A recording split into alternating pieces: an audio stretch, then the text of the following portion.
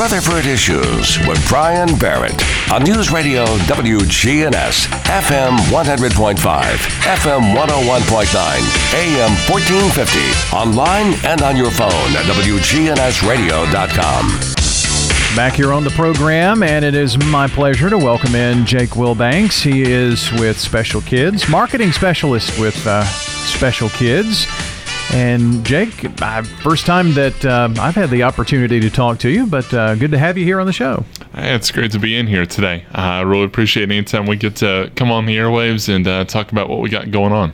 So, refresh our memory. I always like to start out segments by, giving you a chance. Everybody's got a 1 minute spiel on this is what we do. So, what is yours? Sure, absolutely. So, Special Kids Therapy Nursing Center is a nonprofit organization right here in Murfreesboro, Tennessee.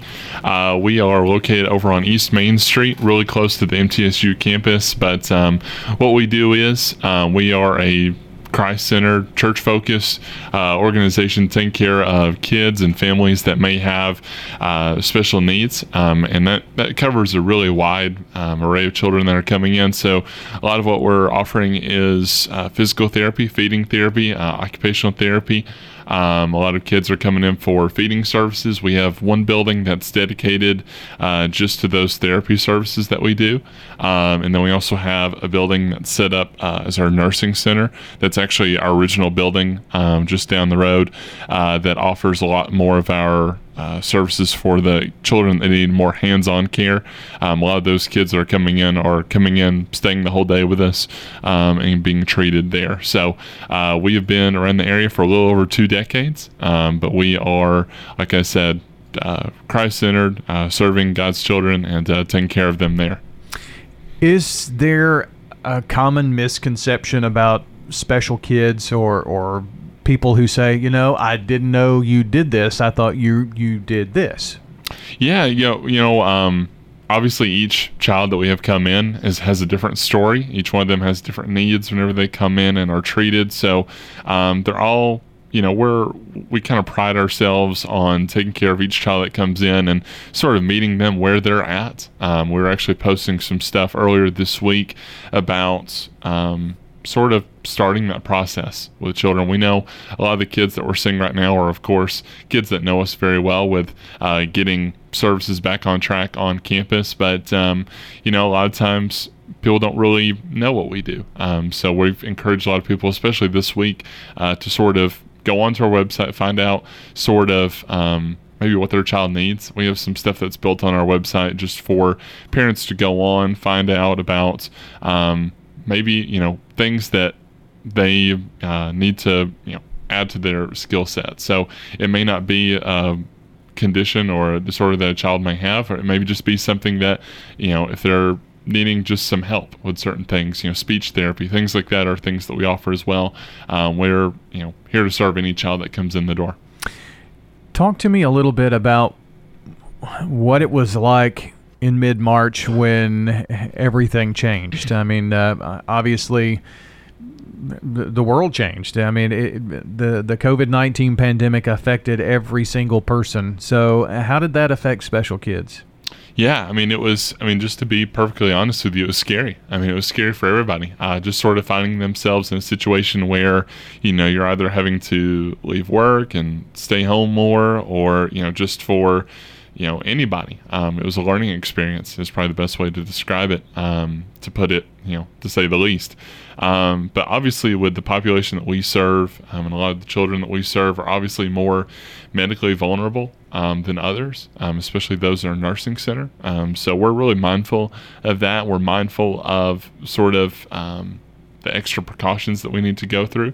So obviously we got the call. It was literally just after our Special Kids race that happened in the first weekend in March, and we're so thankful that we were able to get that in and have as many as we had out there for that. And of course, right after that, we got the call to, okay, we're going to step away from campus for a while. We're going to, scale things back a little bit till we can figure this out. And we were able to return to campus in mid-May. Is when we were able to go back, and we started seeing kids again at the therapy center and now the nursing building as well. So It was a learning curve. We spent all that time away from campus thinking about ways to, okay, well, how do we do this safely? How do we, take these guidelines that we have from Tennessee and the CDC and all these other places, and then take that another step further? And, obviously at the heart of all of that was, what do all of our kids do? I mean, what do the parents, guardians of these kids? How are they going to get through this? Because in many cases, special needs and things of that nature, it made that even more challenging. So, were you able to help even during the lockdown? I mean, what are some of the things that you all were able to do there? Absolutely, and that's a lot of where my role and a lot of our team from development sort of stepped in as well. Pretty much the second that we were sent home, I got into the process of connecting with some of our nursing staff, connecting with some of our therapy staff, and answering that question that you just asked just then of, okay, well, what do we do in the meantime? Because we can't just send these people home and say, well, you can't come to our campus and good luck. We couldn't just sort of send them home on their own. So a lot of the stuff that we did was I was really pushing for using the avenues of communication that we had, Facebook, obviously, email communication, that sort of thing, reaching out to our parents through the information that we had for them. We put on daily classes for them to have. So our nursing and therapy staff would go on and they would do a lot of the typical classes that they would have on campus. They did those over Facebook Live. So those were really fun, just something fun, silly, informative activities, exercises, studies for them to do over the internet. And then also we were compiling a lot of family resources as well on our website. We created something, it's still there because obviously COVID is something that we're still dealing with. That's on our website. We have a little COVID-19 banner at the top of our website, specialkidstn.com.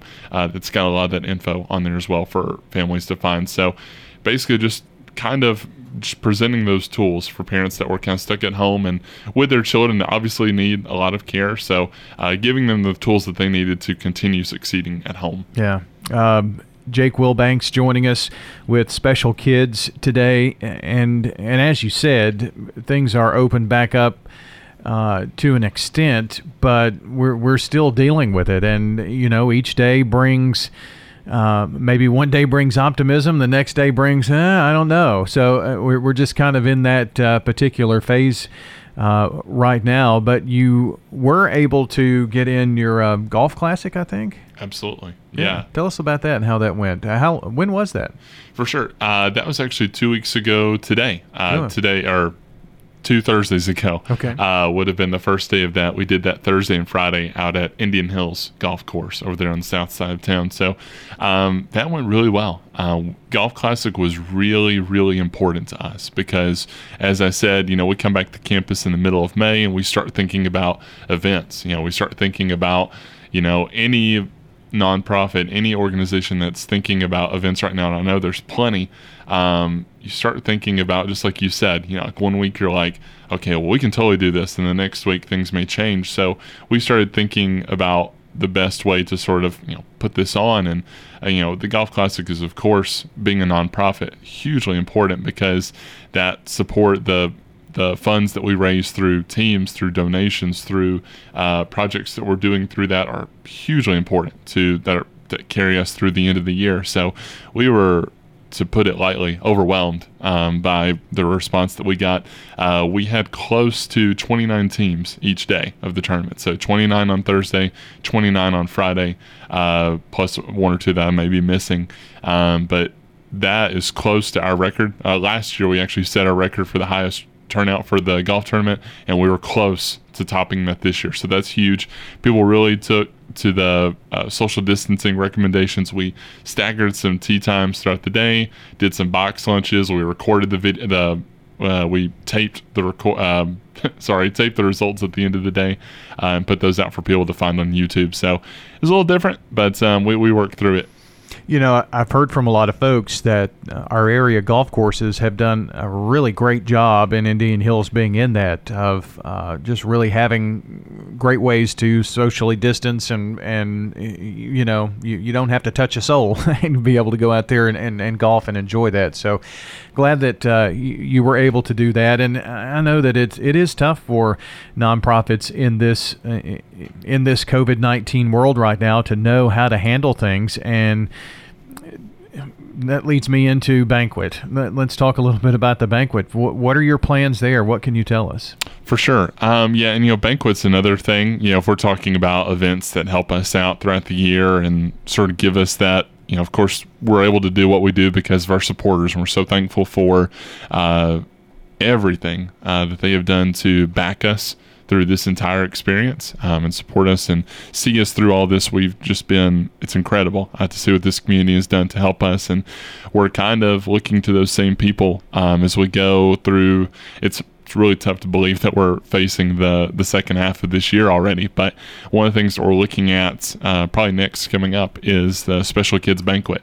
And normally that's, of course, been something that we've held in person, but this is not a normal situation. So that is something that we're planning to hold virtually this year. And virtual is a word a lot of people have gotten used to here the last couple of months, but that's going to be something that we are holding virtually. That's going to be on Thursday, September 3rd. That's going to be the Thursday right before Labor Day weekend. We are going to do that virtually, of course, so there's not really a location set for it. I guess it's wherever you're at. So people will be able to pull that up on their TV, on their computer, wherever they're at. We are still working through a couple of the details to confirm a couple things. But of course, we know that will be online. We're still planning to have an online auction. We're still planning to have a program for people to enjoy from comfort of their own home. So it's going to be a little bit different, but people can still support that. We will have RSVPs, sponsorship opportunities, all that good stuff going out really, really soon for people to find out more about that. But that's sort of the next thing on the horizon for us. Well, Jake, we've got about a minute or so left here. Anything else you'd like to share that's going on with Special Kids? Yeah, I just want to reiterate again to anybody that's listening, if this is maybe the first time you're hearing about Special Kids, or if you're one of our supporters, if maybe you've run in the race, or if you golfed with us a couple weeks ago, or whatever, we really do appreciate it. We thank you so much for your support, and it's good to be able to give a little snapshot from our campus. We've really been focusing on minimizing the impact of what we can of this virus, and reducing that, and also just putting the health and safety of everybody first, as everybody is. But again, we're so thankful for everybody's support. If you'll want to go to specialkidstn.com, find out about what we're doing to still help our families through this. And again, we really do appreciate it. One thing that I have learned, there were things that I took for granted, and having kids on campus is, and you'll probably never take that for granted again. So hearing those voices, it's pretty special there. So. Absolutely. Well, Jake, thanks again for coming in, and we gave websites and things of that nature. Is that the best way? SpecialKidsTN.org? Sure. It's SpecialKidsTN.com, and there you can find out about when we're open. Of course, like I said, and I know we're up against it, Therapy Center is open 5 days a week. Nursing Center is currently open 4 days a week, Monday through Thursday, but SpecialKidsTN.com, it's got all of our info that you need laid out all there for you. I couldn't remember .com, .org, all of those. It's all good. .net never comes through my head anymore, but Jake, I appreciate it. Come by anytime and share the word about Special Kids. Absolutely. Thank you. That's Jake Wilbanks joining us from our friends at Special Kids. If you miss any part of this program here this morning, came in a little late, check out WGNSradio.com and select podcast, then slip down to Rutherford Issues. Have a good day.